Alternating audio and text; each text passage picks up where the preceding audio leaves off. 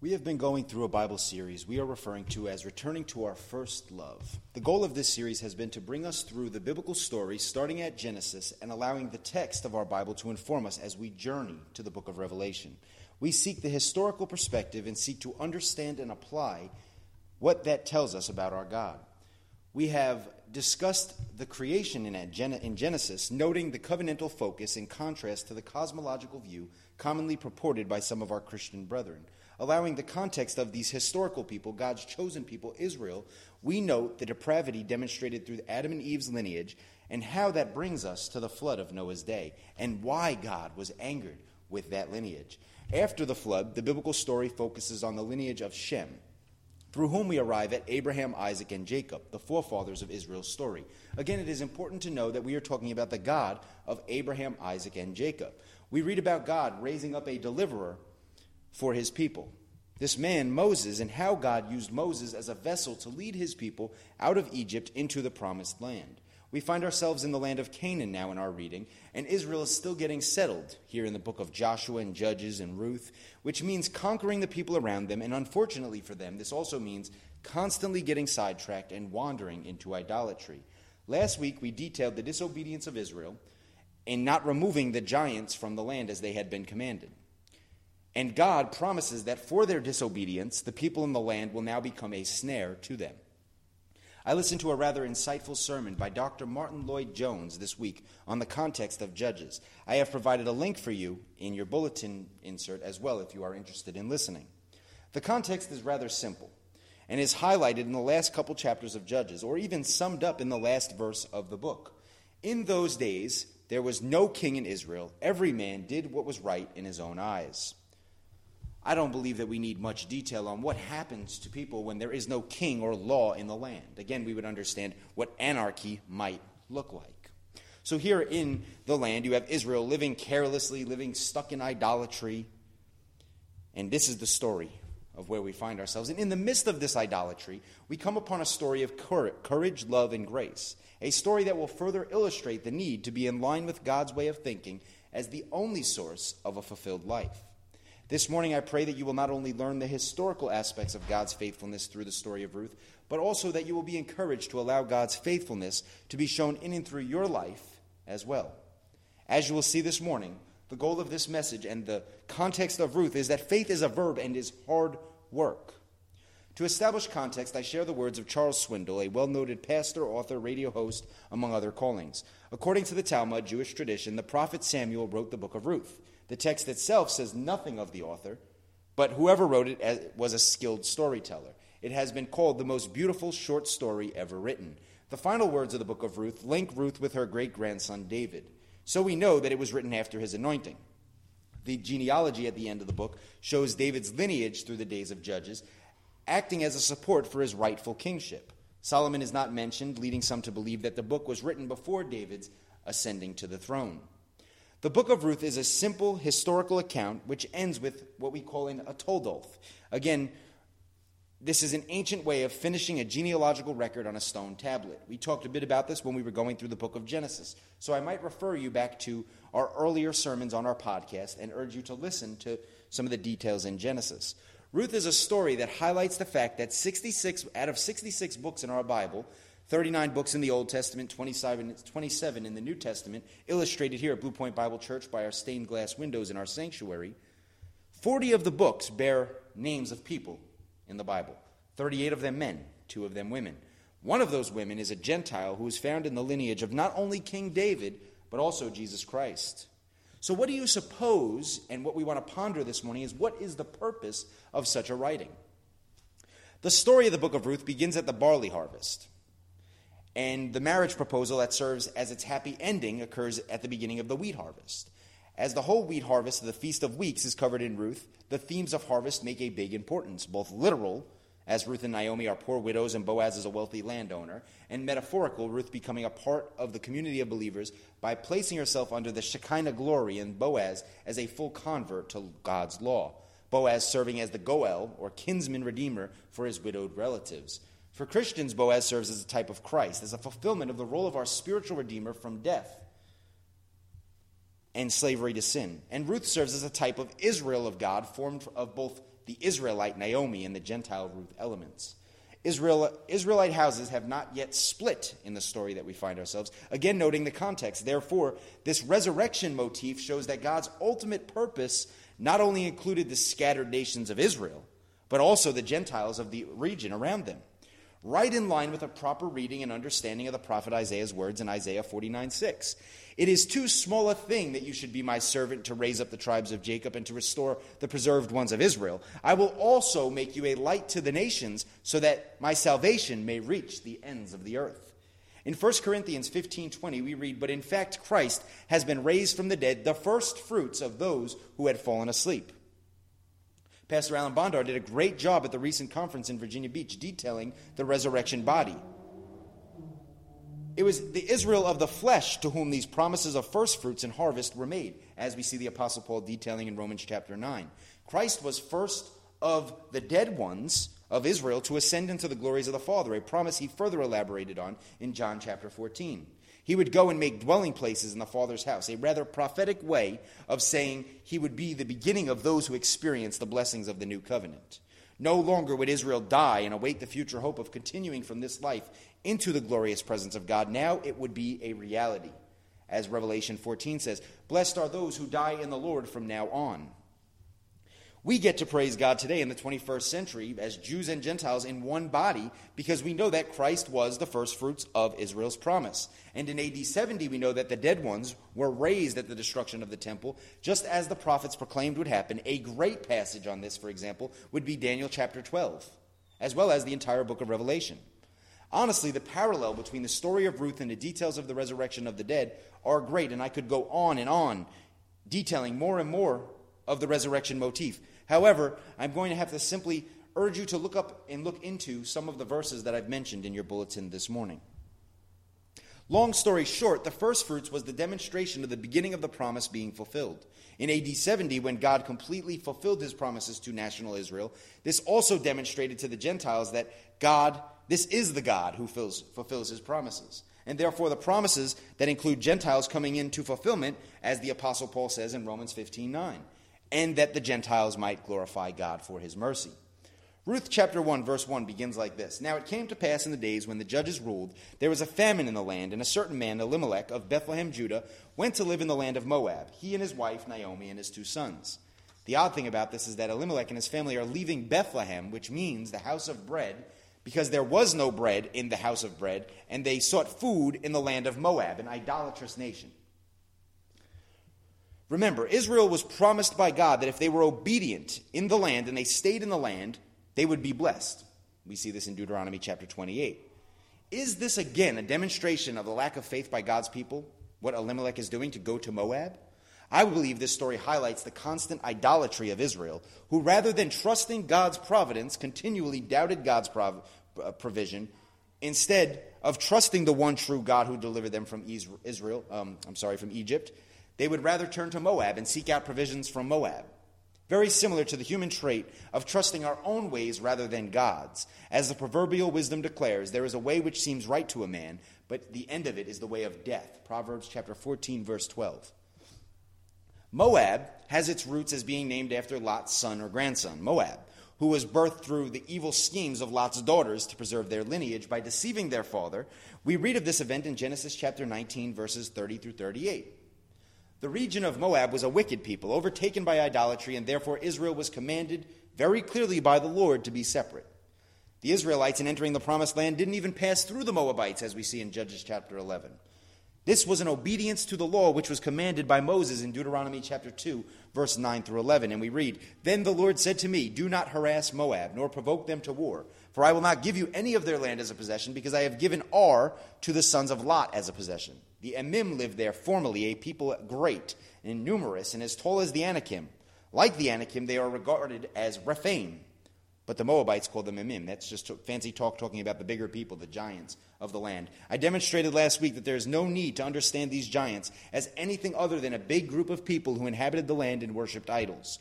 Israel was commanded to stay away from these nations in an effort to keep Israel sanctified from idols, because the God of Israel is a jealous God. After the conquest of Canaan, the relations of Moab with Israel were mixed. Sometimes there was war, sometimes there was peace. And with the tribe of Benjamin, we see that they end up going to war, and one of the Benjamites assassinates the Moabite king Eglon, and they have this huge debacle at the at the Jordan River. So here we have Elimelech failing to trust in the providence of God, and instead doing what he estimated as a good choice. Should remind us of the Garden of Eden.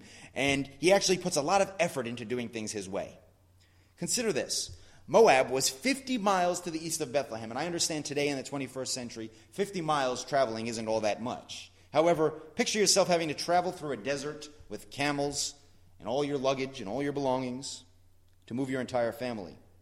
Moab was 50 miles east again. They had to travel through the wilderness of Judea, descend 4,000 feet, 1,300 feet below sea level. Then they had to go around the northern end of the Dead Sea, cross the Jordan River, and ascend 4,000 feet up of Mount Nebo, and they would find themselves in Moab.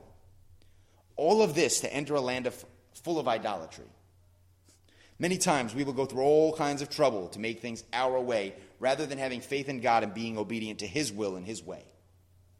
This has never and never will work in our favor when we do this. Instead, as I said last week, God will continue to answer you in keeping with your idolatry, and therefore you deter God's blessings in your disobedience.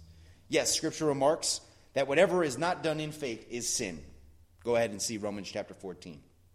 Oddly enough, Elimelech means my God is my king, which is a great proclamation. However, this isn't how Elimelech lived. He wandered to Moab in direct disobedience to God. How often do we claim titles and then walk in direct contrast to what the title is saying? I might bring before us the title Christian, to be followers of Jesus Christ. Let us walk worthy. As we continue to read in Ruth, and Elimelech, Naomi's husband, died, and she was left with 2 of her sons, and they took for themselves wives of the women of Moab. The name of one was Orpah, and the other name was Ruth. And they dwelt there about 10 years. And Naomi's 2 sons, Machlon and Chilion, and now had died, and now Naomi has neither husband nor her sons. Talk about a dismal situation. The Jewish Targums note that Naomi's sons died for transgressing the law of Moses in marrying foreign women. I suppose that Elimelech would have died because he, like Moses, failed to trust in the Lord's providence.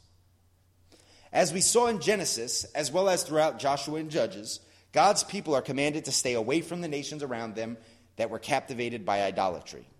This was commanded so that the people would not be tempted to turn to other gods. This is God having their best interest in mind, knowing their weakness.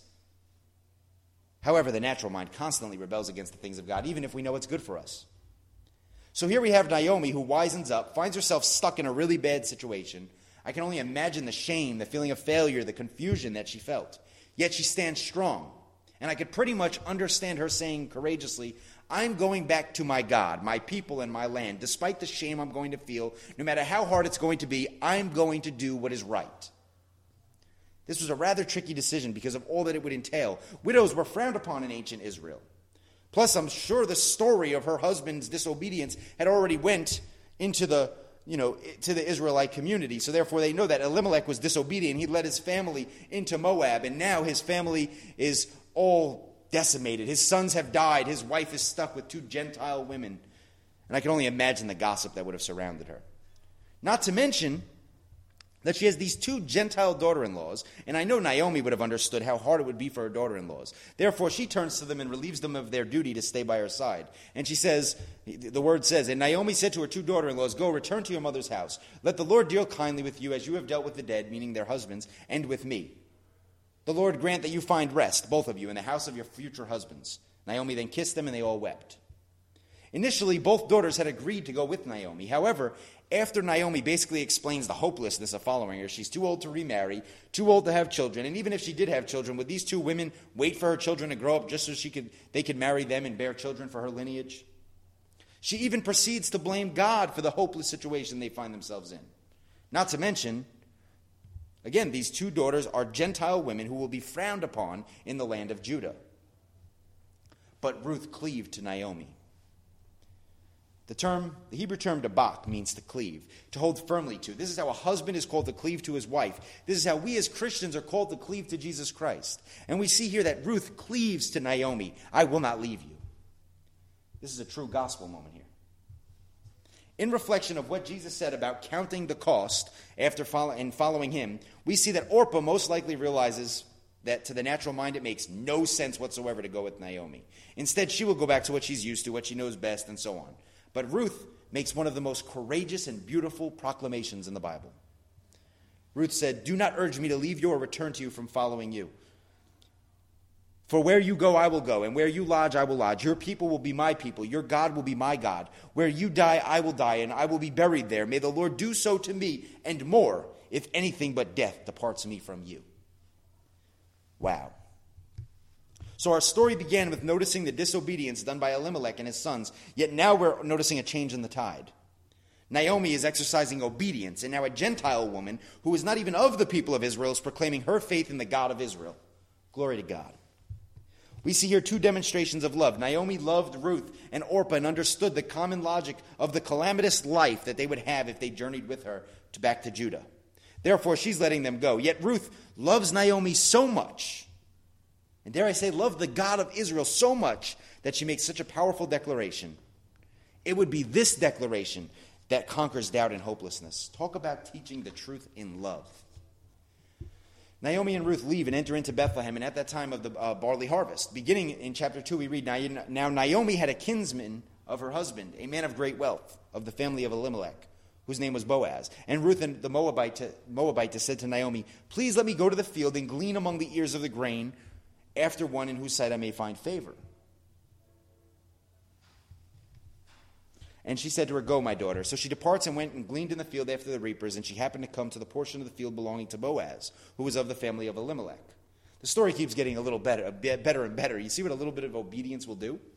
You have to imagine gleaning the fields was a humiliating moment, since it required Ruth to go after the reapers, which was designated for the widows and the foreigners, two groups that were frowned upon in the ancient Israelite culture. Yet Ruth loved Naomi so much that she was willing to go out and get food for her and her mother-in-law. It's important to think about what Ruth's life would have looked like at this point. Again, she could have went back to Moab. She could have returned back to this wealthy nation, and she could have served their gods and lived under their laws and removed the shame of the reproach of the God of Israel from among her and lived among her own people. Yet here Ruth is. Now Boaz, the owner of the field she happened to be gleaning, who was Naomi's kinsman, meaning he could clear up the shame that has been upon Naomi and Ruth, is asking, "Who is this woman?" Talk about a blessing in disguise. Eventually, Boaz discovered that Ruth was a young woman of great integrity. What happened in Moab, the death of Elimelech, her love of God, her treatment of Naomi, and Boaz decided to protect and make provision for her.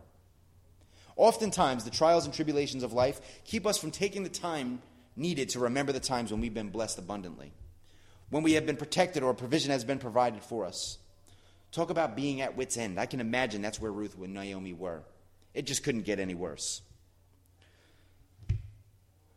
Then Boaz comes and blesses her with provision. And it says that Ruth turned around and she fell on her face, bowing to the ground, and said to him, "Why have I found favor in your sight that you should take notice of me, since I am a foreigner?" It brings me great joy to be able to retell this story. Take a moment this morning to think about those times in your life that you made it through. Maybe somebody helped you, or maybe it was just God's providence that showed up alone.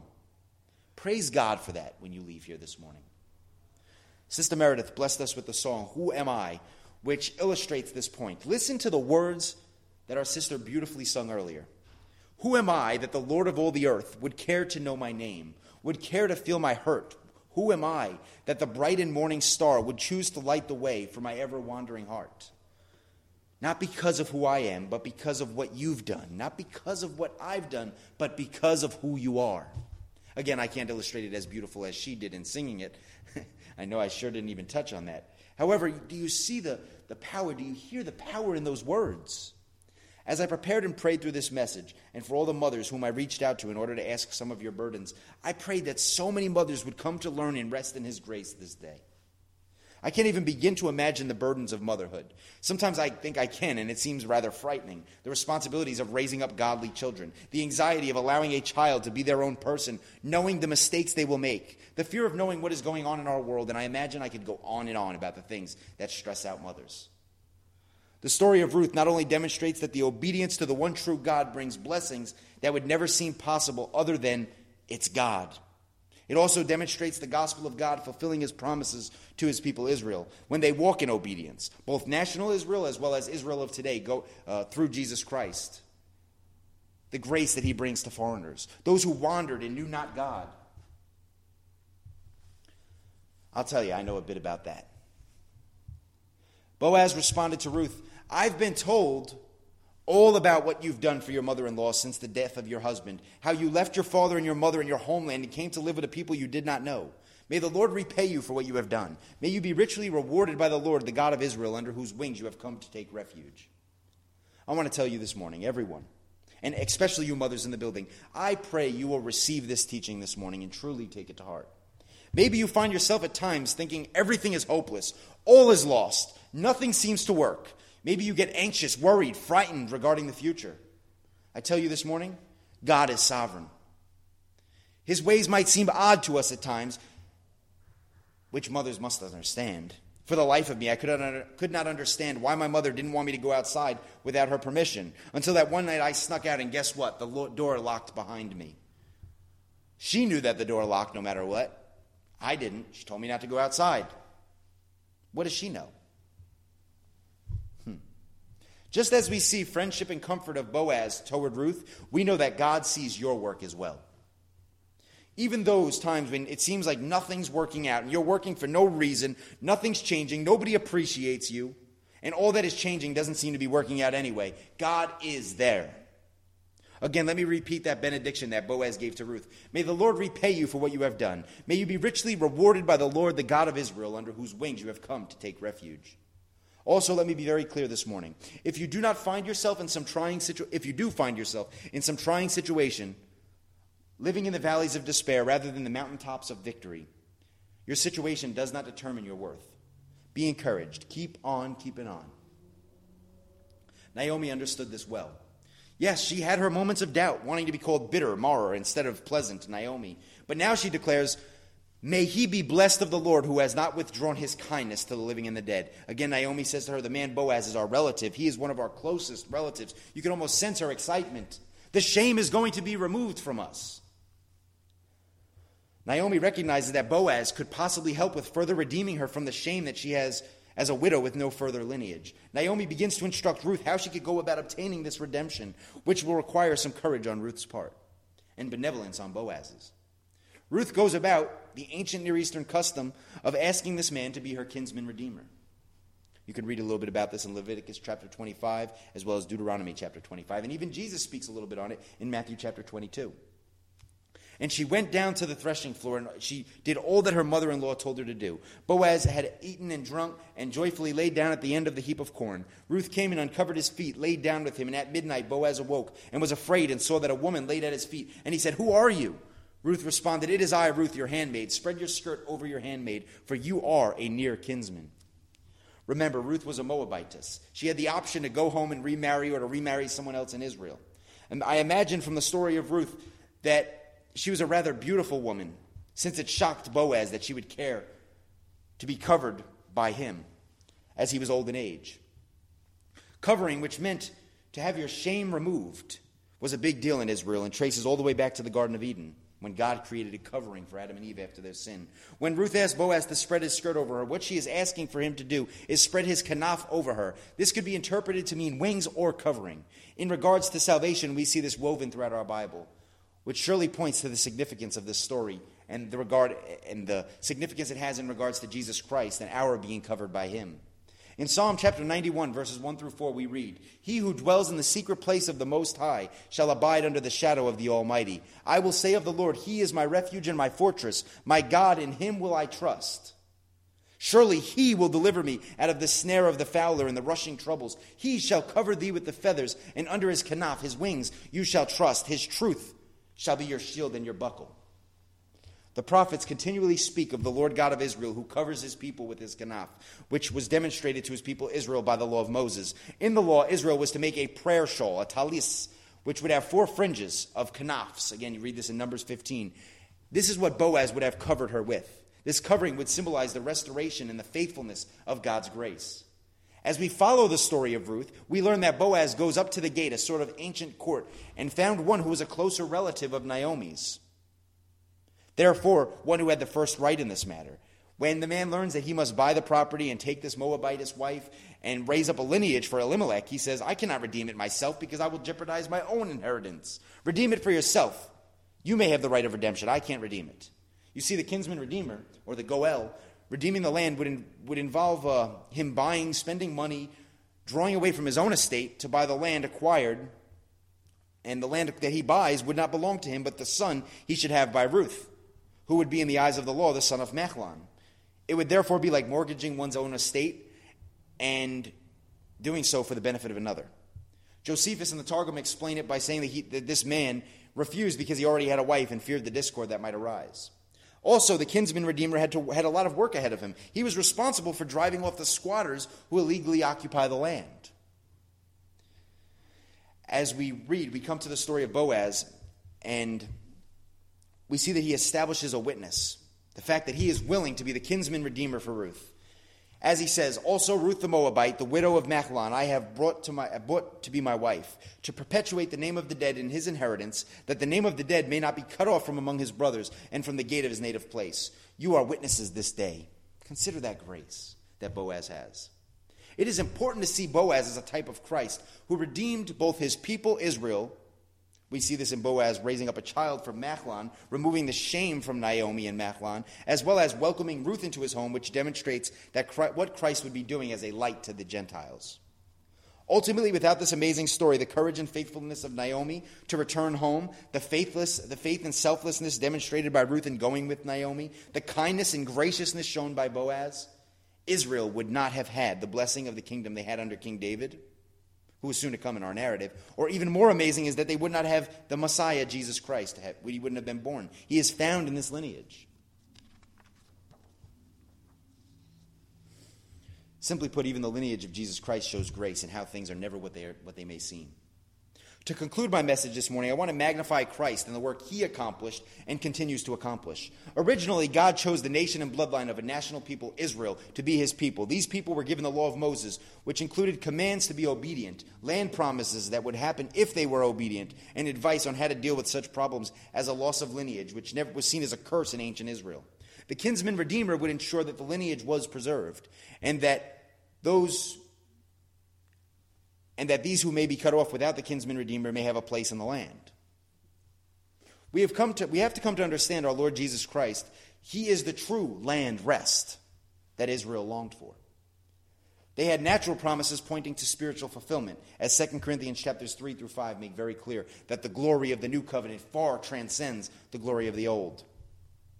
Christ's ministry was to excel Moses, to be more glorified. Christ came as the true kinsman redeemer of God's people. Just as Boaz fulfilled the obligation to his people, so did Christ by fulfilling the prophecies regarding the time of the Messiah. Again, the true kinsman redeemer.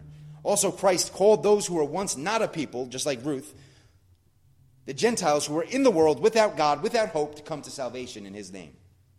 In times past, God overlooked ignorance and the lack of knowledge. However, Jesus Christ came to accomplish a work and paid a hefty price to redeem us. As sinners who can do no good, constantly looking our own ways, methods, trusts, thoughts, goals, desires, in line with idolatry, we find ourselves in line with Elimelech, trusting Moab for bread over the providence of God. How often we'll go to the idolatrous nations than just to simply stay in the house of bread and wait for the Lord to provide exactly what this is called to provide. Thankfully, by grace, our God provided Jesus Christ. Jesus Christ not only fulfills everything a kinsman redeemer would, he is also the foundation of our faith. He is what calls us to worship God in a spirit of truth and in a spirit of true spirituality. It is his words and teachings alone which are able to provide the foundation of a fulfilling life. I've provided verses in your Bible that show Jesus as a kinsman redeemer. Matthew chapter 9, verse 20. Matthew chapter 14, verse 36. Mark chapter 6, verse 56, as well as Luke chapter 8, verse 44.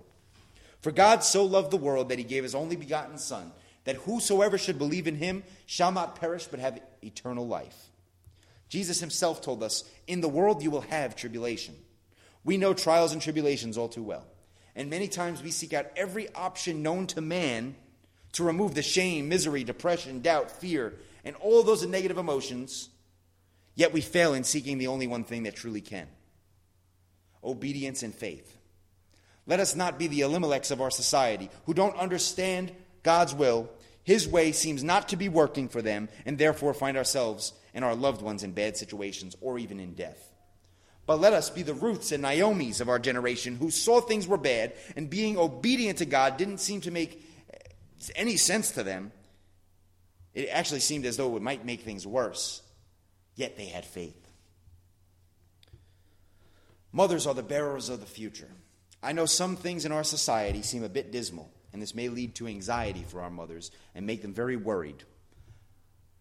But not only to our mothers, but to each and every one of us, I say, be encouraged by this faithful story of Naomi and Ruth. God is at work. He simply demands our obedience. One commentator noted, it is fashionable today for people to try and trace their ancestral ties, hoping to find something significant in their lineage. The genealogy of Jesus reveals some shocking surprises. But one particular discovery was a spectacular rose that grew in the desert. That rose is Ruth the Moabitess, illustrating the fact that God chooses whom he chooses, how he chooses to accomplish his purposes. Sometimes it doesn't make any sense at all. God says that he will choose the foolish things to confound the wise.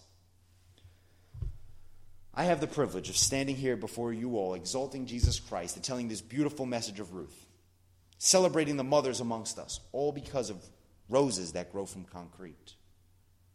God makes the impossible possible. If I may share a story about my own life and a rose that grew from the concrete of my own life, I would tell about my mom. I would tell about the fact that my mom had faith when things seemed dismal. My mom had the courage to say, I'm going to make a change in my life. When her children were taken away and she seemed that she was at the lowest part of low, being low, something, I call it faith, gave her that opportunity to move forward and say, I'm going to make a change. And I know it doesn't make any sense that 20 years addicted to crack that I'm not going to be able to make a change, but I am. And she did exactly that. And she prayed for me. Another dismal situation. Her son in prison. Doesn't want to hear anything from anybody. Prideful. Stubborn as anything. Yet she prayed. Her and my grandmother prayed day in and day out that something would change. And here I am. Talk about roses that grew from concrete. So, if you find yourself in a situation that doesn't seem to make any sense whatsoever, and to every natural inclination you have, it seems like things are just about to get worse and worse, and there's no way to pull yourself up out of that hole, I ask that you use the story of Ruth as a good reminder, and I'll make it very simple. I'm going to end with this. When everything seems bad and everything seems like it makes no sense, there's a simple principle in the midst of all of it. But God. I would imagine that would be the encouragement Naomi would give us. She would say, when you find yourself, it makes no sense. You find yourself in Moab with two Gentile daughters, shame, and just complete embarrassment and shame following you. And it seems like things are just about to get much more worse. But God. Join me in prayer this morning. Heavenly Father, we thank you, Lord God, for you being our true kinsman redeemer and this amazing message that you have kept in your word, Lord, that just shows us how you've unified Jew and Gentile, how your purposes, Lord God, transcend ours each and every time. And that in and through you we can have faith that you will accomplish your purposes and that everything will work out according to your will. Lord, if we would just put this simple thing before us that you've said in your word in Matthew chapter 6, verse 33, Lord, that if you seek first my kingdom and my righteousness, all things will be added. Lord, remind us of that daily. And give us that drive, like Naomi and Ruth, to follow you in obedience. We pray in the glorious and mighty name of Jesus Christ.